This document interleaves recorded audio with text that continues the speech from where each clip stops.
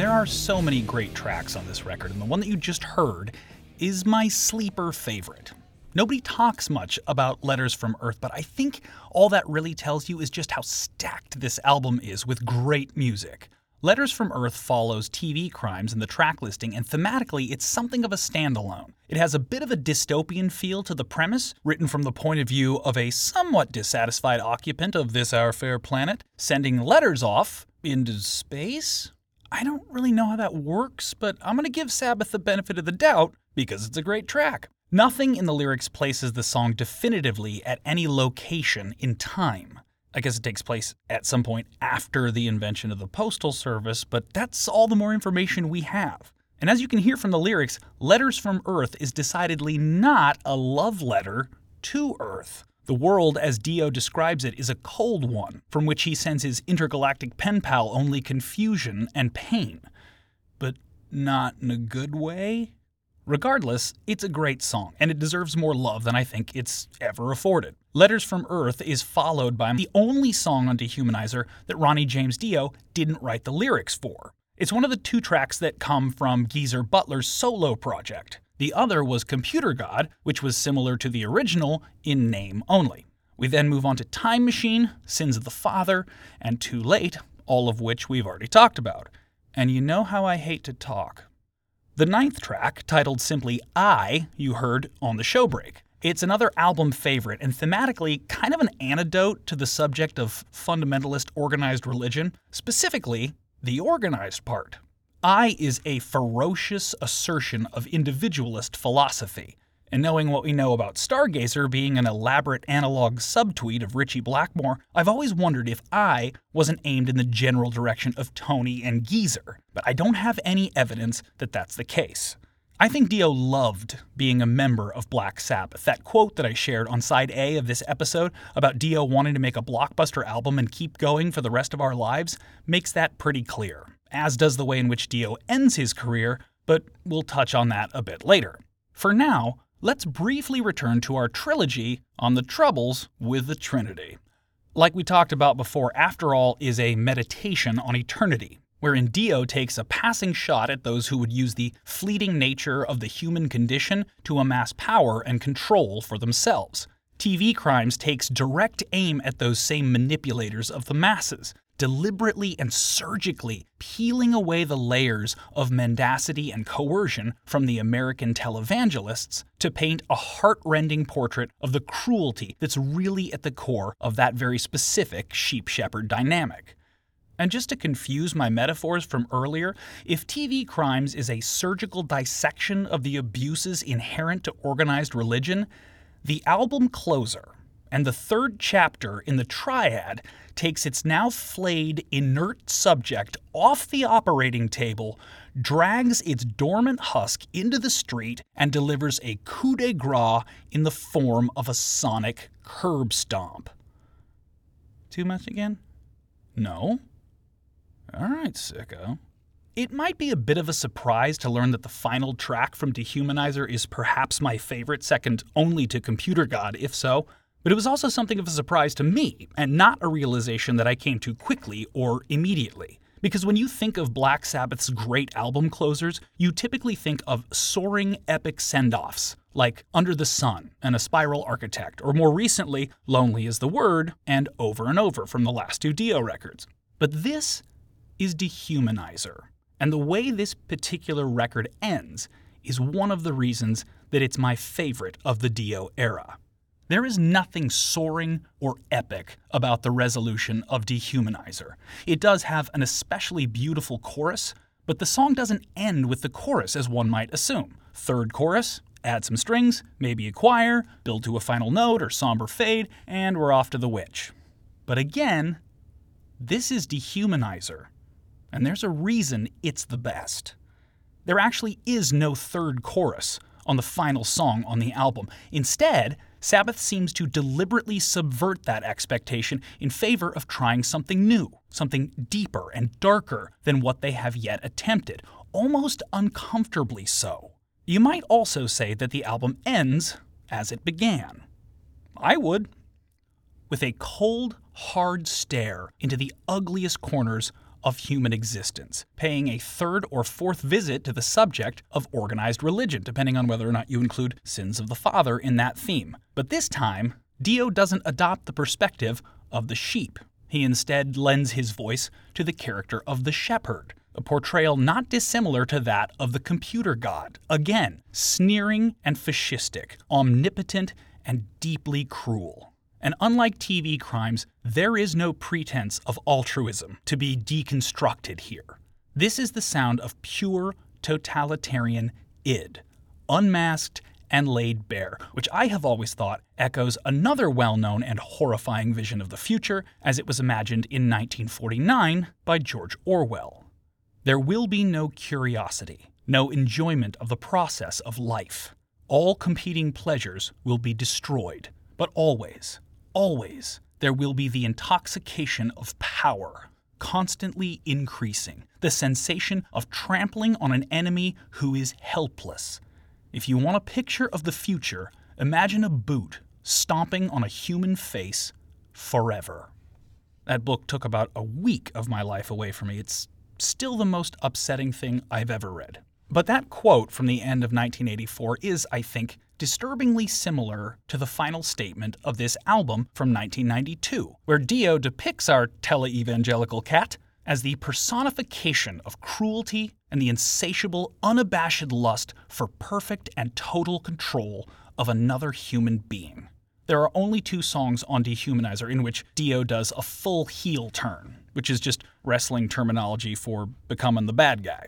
The first is the opening track, Computer God, a monologue that comes to us from a dread-filled dystopian world of the near future. The other is the final track, titled Buried Alive, which affords the listener no distance of time with which we might comfort ourselves. It does not happen soon. It is not approaching if we're not careful. It is here. It is happening now. And so the prophecy of the album has come full circle. Sabbath opened by showing us a nightmare world of possibility, and over the course of 52 minutes and 15 seconds has brought us to the threshold of the revelation that for so many of the unfortunate lonely souls among us, that future in potentia is the reality of now. The voice of authoritarian violence and coercive control exists in the present. Black Sabbath is telling us that the computer god might be, but buried alive is. And in the process, they have transformed all of us into potential victims and transformed themselves into the sound of Dehumanizer. This is Buried Alive.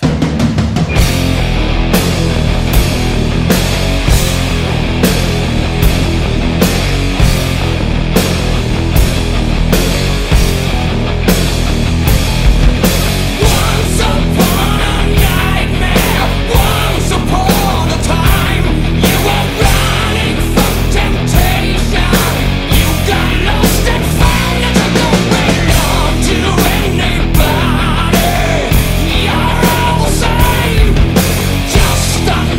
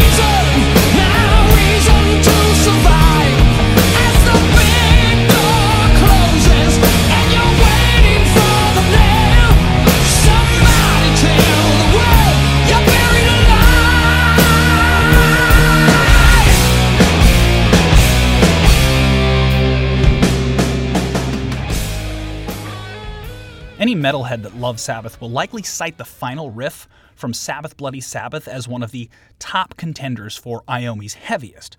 But the truth is, it's a long list, with a metric butt truck of legit contenders, but I don't think he has ever sounded as menacing and just downright unholy as he does here.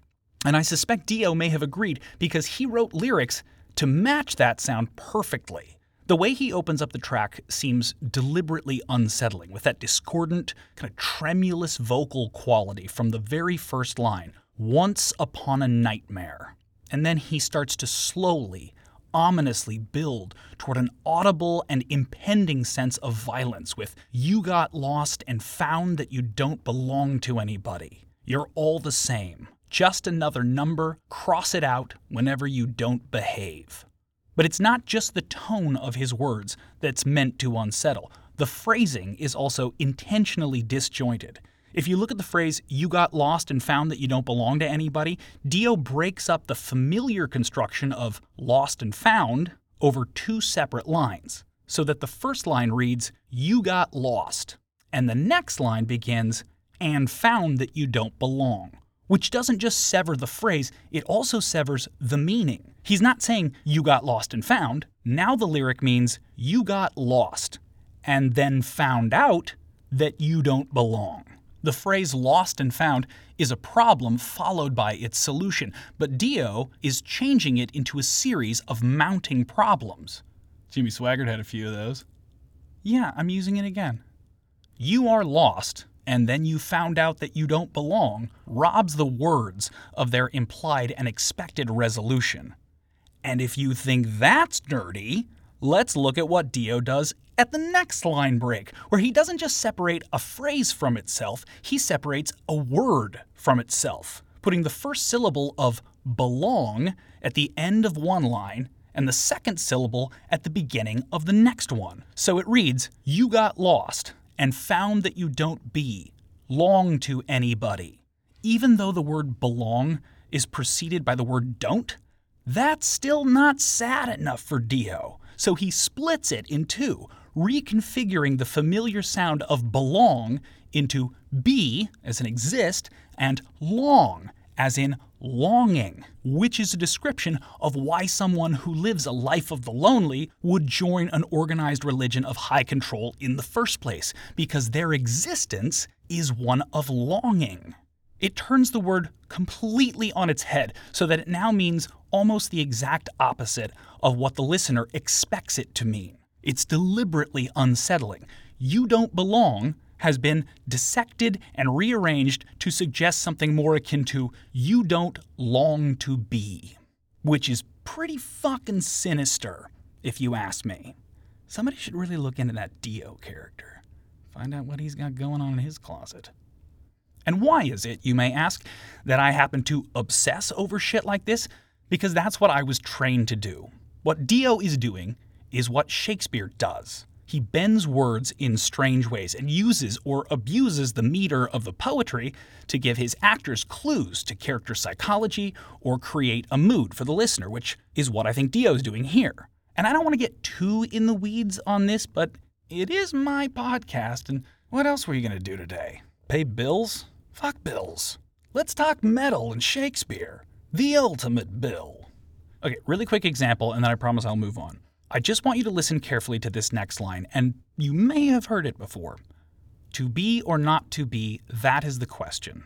Hamlet, right? To live or to die, that's what it all boils down to. Simple enough. Except that Shakespeare's poetry is written in what we call iambic pentameter. Stay on target.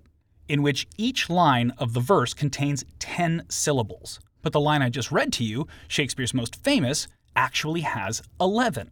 It's not a regular line of verse. If it were regular, the line would sound like this. To be or not to be, that is the quest. Now that's a very different meaning than the way that it's written. Because Hamlet is pulling an after all in that particular speech. It's about what comes after death and how that colors our actions in life. Hamlet doesn't say, that is the quest, because that speech comes in Act 3. And a quest is not how he sees life and death in this moment. In this moment, life and death is still a question. By the time he gets to the speech that I quoted you from Act 5 on side A of this episode, when Hamlet says of life and death simply, "It will come," and "the readiness is all," life and death has become Hamlet's quest. But back in Act 3, it's still a question. And that's why Shakespeare wrote his most famous line with an extra syllable at the end. Have I lost you yet? Okay, I'll keep trying. But for now, back to evil shit. One of the reasons it took me so long to stop worrying and love Buried Alive is because I didn't at first recognize the way that it built as it went along. If you listen to the first and final verses in the course of the song, there is no immediate or overt difference. We don't go up or down an octave, the tempo doesn't change, it just sounds like Sabbath is coming back to the verse to close out the song. But Buried Alive is kind of like that 19th century science experiment where some real assholes noticed that if you put a frog in boiling water, it immediately jumps out, but if you put a frog in cold water and slowly increase the temperature, the frog is, well, boiled alive. And returning to what I'm certain sounds like an uncomfortably specific knowledge of how cults work, slowly boiling a frog alive is a perfect metaphor for coercive tactics among high control groups like cults or CrossFit. Jim Jones didn't kick off the first meeting of the People's Temple with, "Show of hands, who wants to do a year of slave labor in South America and then chase the whole thing with some cyanide shots? Anybody? Terry, you look tempted. All right, let me know by EOD Friday." Jim Jones was a master manipulator, gradually and methodically testing the limits of his followers and pushing their comfort levels to a place where, once isolated and firmly under his control, he could actually convince them that mass suicide was their best and only option. Dio does something similar on Buried Alive. I mean, Jim Jones murdered 900 people just to see if he could, and Dio learned to play the trumpet as a kid, so it's not exactly apples to apples, but whether consciously or not, Dio and Sabbath are slowly increasing the tension and the temperature of the song as we listen, so that if you're not paying really close attention, you almost don't realize that the end of the album is just an abomination of sound. The relentless, pummeling loop of Iommi's riff as Ronnie James Dio is almost imperceptibly sliding into the sound of total mania, with lyrics that just keep pushing us further and further down a very dark passage. In the first verse, the narrator reduces his followers to a number, like 18664. Damn it, getting further away now. Then threatens to cross that number out whenever you don't behave. And in the next verse, we've gone from followers who don't behave to followers who are possessed by the devil, which could be considered an escalation in some circles. And it culminates with our man of faith threatening his flock. It might be contagious. It might change the plan. Get back in your tiny boxes. Even if you can't, we say you can. What we don't know at this point as the listener is that those tiny boxes are all made of pine, which we will soon learn from the first chorus. When you thought you were free, you didn't need a reason, no reason to survive. As the big door closes and you're waiting for the nail, somebody tell the world you're buried alive. So we've quietly gone from crossing out your number to accusing you of possession to putting you all in boxes and then to burying those boxes with you inside of them. I still don't see hands. Terry, you with me yet? Yes? No? Terry? Anybody know where Terry is? At the tail end of that first chorus, though, we get some more clues as to the methodology of our dear leader when Dio sings, "Join the congregation, everybody's got to get in line, and we never justify." The choir sings a never-ending lie. There's a quote that I always attribute to Frederick Douglass, but like that Groucho line about comedy, I can never find it. Maybe I should start using Google instead of just yelling my questions at the computer screen, but yelling is fun. Why would I deny that to myself? The quote goes something like this: "Slavery isn't the true institution of slavery until it's self-perpetuating." Basically, you can't really subject anybody to anything until you can find a way to make them subject themselves. It's like in 1984 when they don't put a bullet in the back of your head until they know you love Big Brother. Is anybody else really depressed yet? Okay, well, try again. But that's where the line about the choir comes in. If you're running a cult, which I assume you are, it's not enough for you to just tell a lie. You have to tell that lie so often and so loudly that the people you are lying to start to tell it to themselves. That's Cult 101, baby. But I encourage you to do your own research on the topic by visiting my website, www.stopthestealav4apod.com. By the time we come back to that line, congregation has become celebration. Because we can't just get you to put yourself in tiny coffins, you have to be happy about it. You can't just accept Big Brother, you have to love Big Brother. Then you have my permission to die. You know how to get it in there, right? The second verse begins, same as the first, but then 3 lines in, running from temptation becomes running from tomorrow. And 2 lines later, the verse is completely different. I don't really have any illuminating thoughts about it. It's just a brilliant bit of poetry, and I think very much worth highlighting. It begins with the familiar unfamiliarity of you got lost and found, but continues that another day has turned to ashes, taken by the wind, frozen seeds of sorrow, never to begin. Listen, I know, I beat this horse like it's the Washington Generals, but when people refer to something as Shakespearean, they typically mean melodramatic because they haven't ever seen a good production. Sturgeon's law applies to Shakespeare the way it applies to everything else in the world. 90% of it is crap. As someone who did a lot of crap Shakespeare and a little bit of truly sublime, transformative, life-changing Shakespeare, I can confidently tell you that if the lyrics that I just read to you aren't Shakespearean, nothing is. Those lines feel like they could be lifted directly out of King Lear or Macbeth, The Winter's Tale, or any number of his plays. Ronnie James Dio was a truly, truly brilliant writer. I just keep finding myself arriving at that conclusion throughout this series. But I digress. Finally, as Buried Alive hurtles toward the conclusion of Dehumanizer, Ronnie James Dio, the vocalist, goes absolutely off, wailing over that pummeling drone from Iommi as he starts to let go of the melody and cadence that he has built throughout the song, pushing his voice into a full-out scream almost beyond the boundaries of his vast vocal talents, sounding increasingly and dangerously unhinged. I have never heard Dio make this sound before or since, but rather than continue to describe it, I want you to experience it for yourself. I will just quickly point your attention to the line, "Join the celebration," one final time as Dio forgoes every word in the line except celebration, which is delivered in what can only be described as an ungodly keen. And of course, the final words of Dehumanizer, "You're buried alive." No further comments, Your Honor. The prosecution rests. And here it is. The conclusion to the Dehumanizer album and the final verse of Black Sabbath's Buried Alive. Once upon that nightmare, once upon a time, running from tomorrow, you got lost and found another day has turned to ashes, been taken by the wind, frozen seeds of sorrow.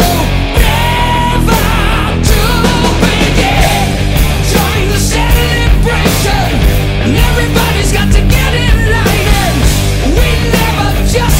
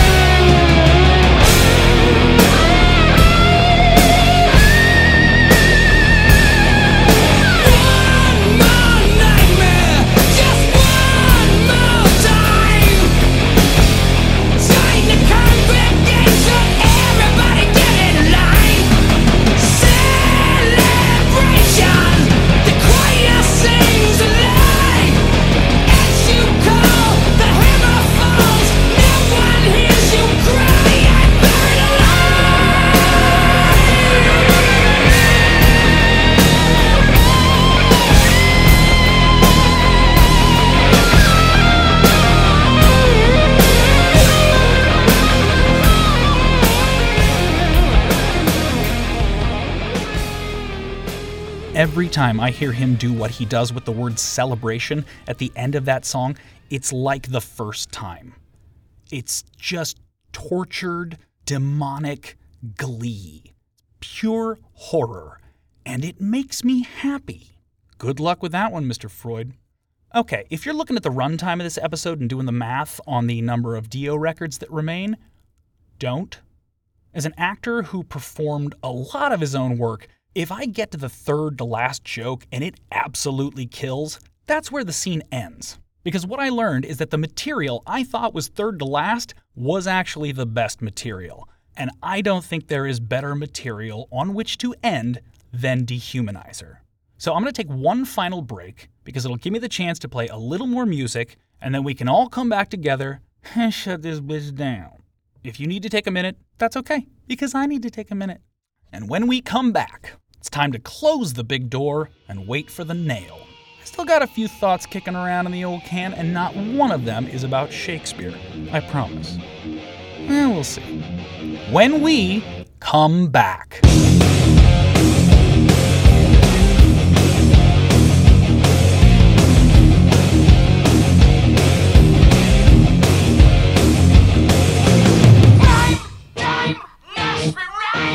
Did you see the teacher? Sister, black and white, what's she gonna do? They say eye for eye, tooth for tooth, but don't hurt your brother. Crossroad overload.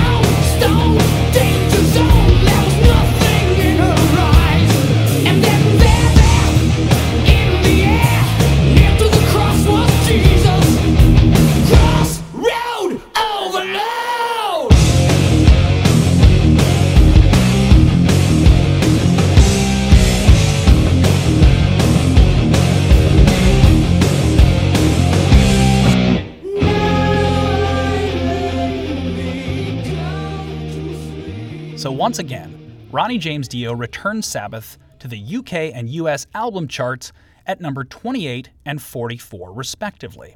TV Crimes lands at number 33 on the UK singles, and that's when things fall apart again. As Iommi put it in 1999, "It was good to try that with Ronnie, but we lost millions on it." Oh no, if only you had millions to spend on one of your greatest artistic achievements, so what you do? Like a bunch of millions. But whatever. Please continue. "Because of the time we took to record it, it flew backwards and forwards to the States with everything. A lot of messing about, and a lot of money wasted. Originally, Cozy Powell was involved. And then he wasn't." What the fuck does that have to do with anything, Tony? Are you just saying sentences? Also, you probably could have saved a few quid if you didn't insist on flying backwards. That's not how planes are designed to work. I'm sorry, you've got a collaboration with Ice-T to get to. Don't let me keep you. I think Dehumanizer suffered from one very serious factor that took me 20 minutes to explain on the A side of this episode, and that's timing. Wow, much faster this time. As they were in 1980, all the currents in popular music were running against Black Sabbath, only more like tenfold because of the emergence of grunge. Had the album or some version of it come out in 1983 after Mob Rules, I think Ronnie James Dio would have the blockbuster that he had hoped for, but it just wasn't meant to be. Dio leaves Sabbath because he doesn't want to open for an Ozzy Sabbath reunion, and he shouldn't fucking have to. I didn't get into the Ozzy Dio thing because it's kind of played out and I don't really care. They're all my children. So Iommi brings Tony Martin back and everyone stops giving a shit about Sabbath again until 2013 when I guess Tony Martin just became a way better frontman? I don't know. Dio makes 5 more solo records, the first of which, Strange Highways, continues in the vein of Dehumanizer as a really dark, heavy record and is probably the last really great Dio album. Jesus, Mary, and the Holy Ghost is the album opener that I just played into the show break. Next is Angry Machines, which is not great, but at least Dehumanizer doesn't have the worst cover art anymore. Magica's kind of interesting because it's a concept record with some solid tunes like Turn to Stone. Dio even throws in a little wink to that celebration moment from Buried Alive on that track. Makes me happy. And then Killing the Dragon and Master of the Moon are albums by the band Dio.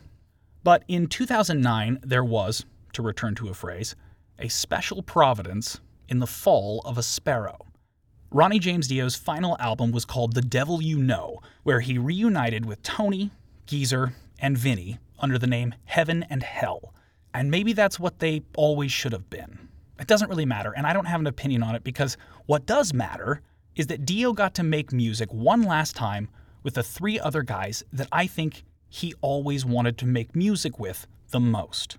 There's some great stuff on The Devil You Know, like Bible Black and Follow the Tears, but I have to admit that I find it hard to listen to that album.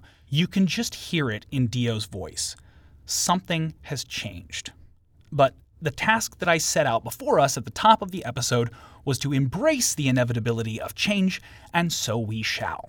In winter of 2009, Dio started suffering from stomach pains and shortly thereafter was diagnosed with stage 4 stomach cancer.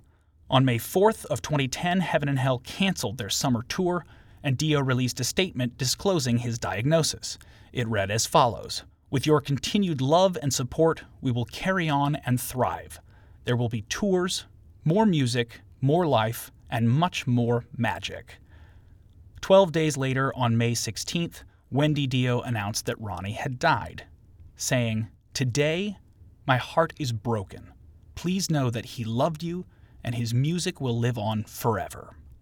Tony Iommi echoed that phrase in his own public announcement, saying, "His music will live on forever. The man with the magic voice is a star amongst stars. I'll miss you so much, my dear friend." Sorry, I just couldn't do the voice on that one. I know that these releases are curated for the public, but I have to say I find it so heartening that Dio's final word to his fans would be the same that he used to sign thousands of autographs that he gave in his 4 decades of public life. Magic. A special providence indeed.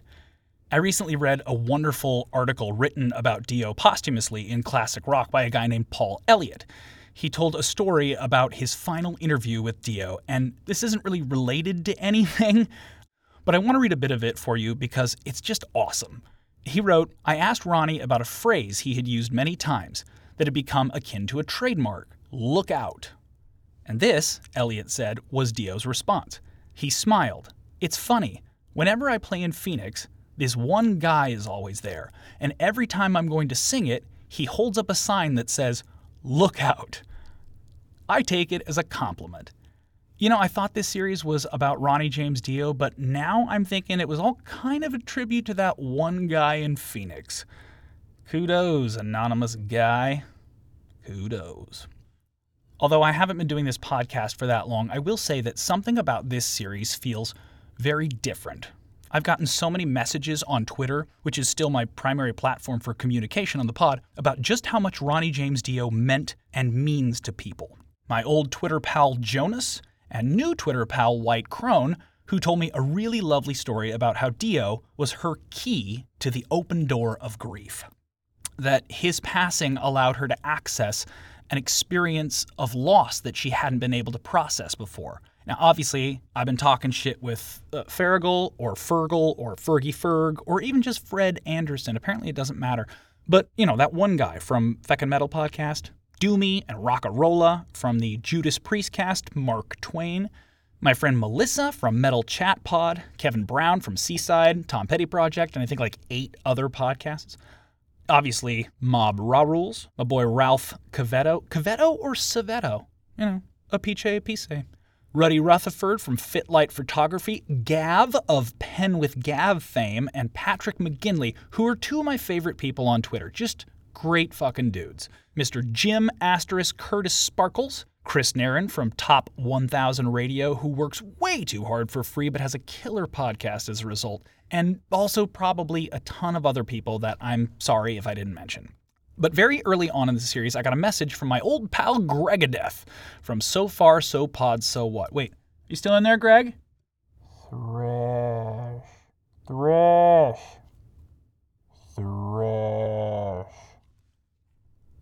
He's busy. I'll just let him know I mentioned him later if he ever finds his way out of that utility closet. So, Greg does not fancy himself a writer or poet necessarily. He's just a metalhead and a musician who has forgotten more about the subject than I could ever hope to know.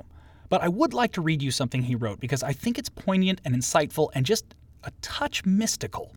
However Greg conceives of himself, I think you'll hear that despite that opinion, he really is something of a poet. He wrote this about heaven and hell, but I think it applies to Dio's body of work across the board. Here it is. The song is an absolute monolith, a lyrical tribute to the evergreen power, hope, and occasional destruction of ambition. Pretty damn good start, Greg. He continued, "It's universal. It's a message for anyone and everyone. They are words that he wrote, but we already kind of knew them. The reason that the first time we hear them feels like getting hit by a truck is because it's the first that we are aware that we've carried them since birth." Whoa, check out the big brain on Greg. That's just fucking awesome. But something else this fucking apparent latter-day Aristotle said got me thinking somewhere near the beginning of the series when I was just trying to figure out how to play songs about going steady with your best girl on a metal podcast.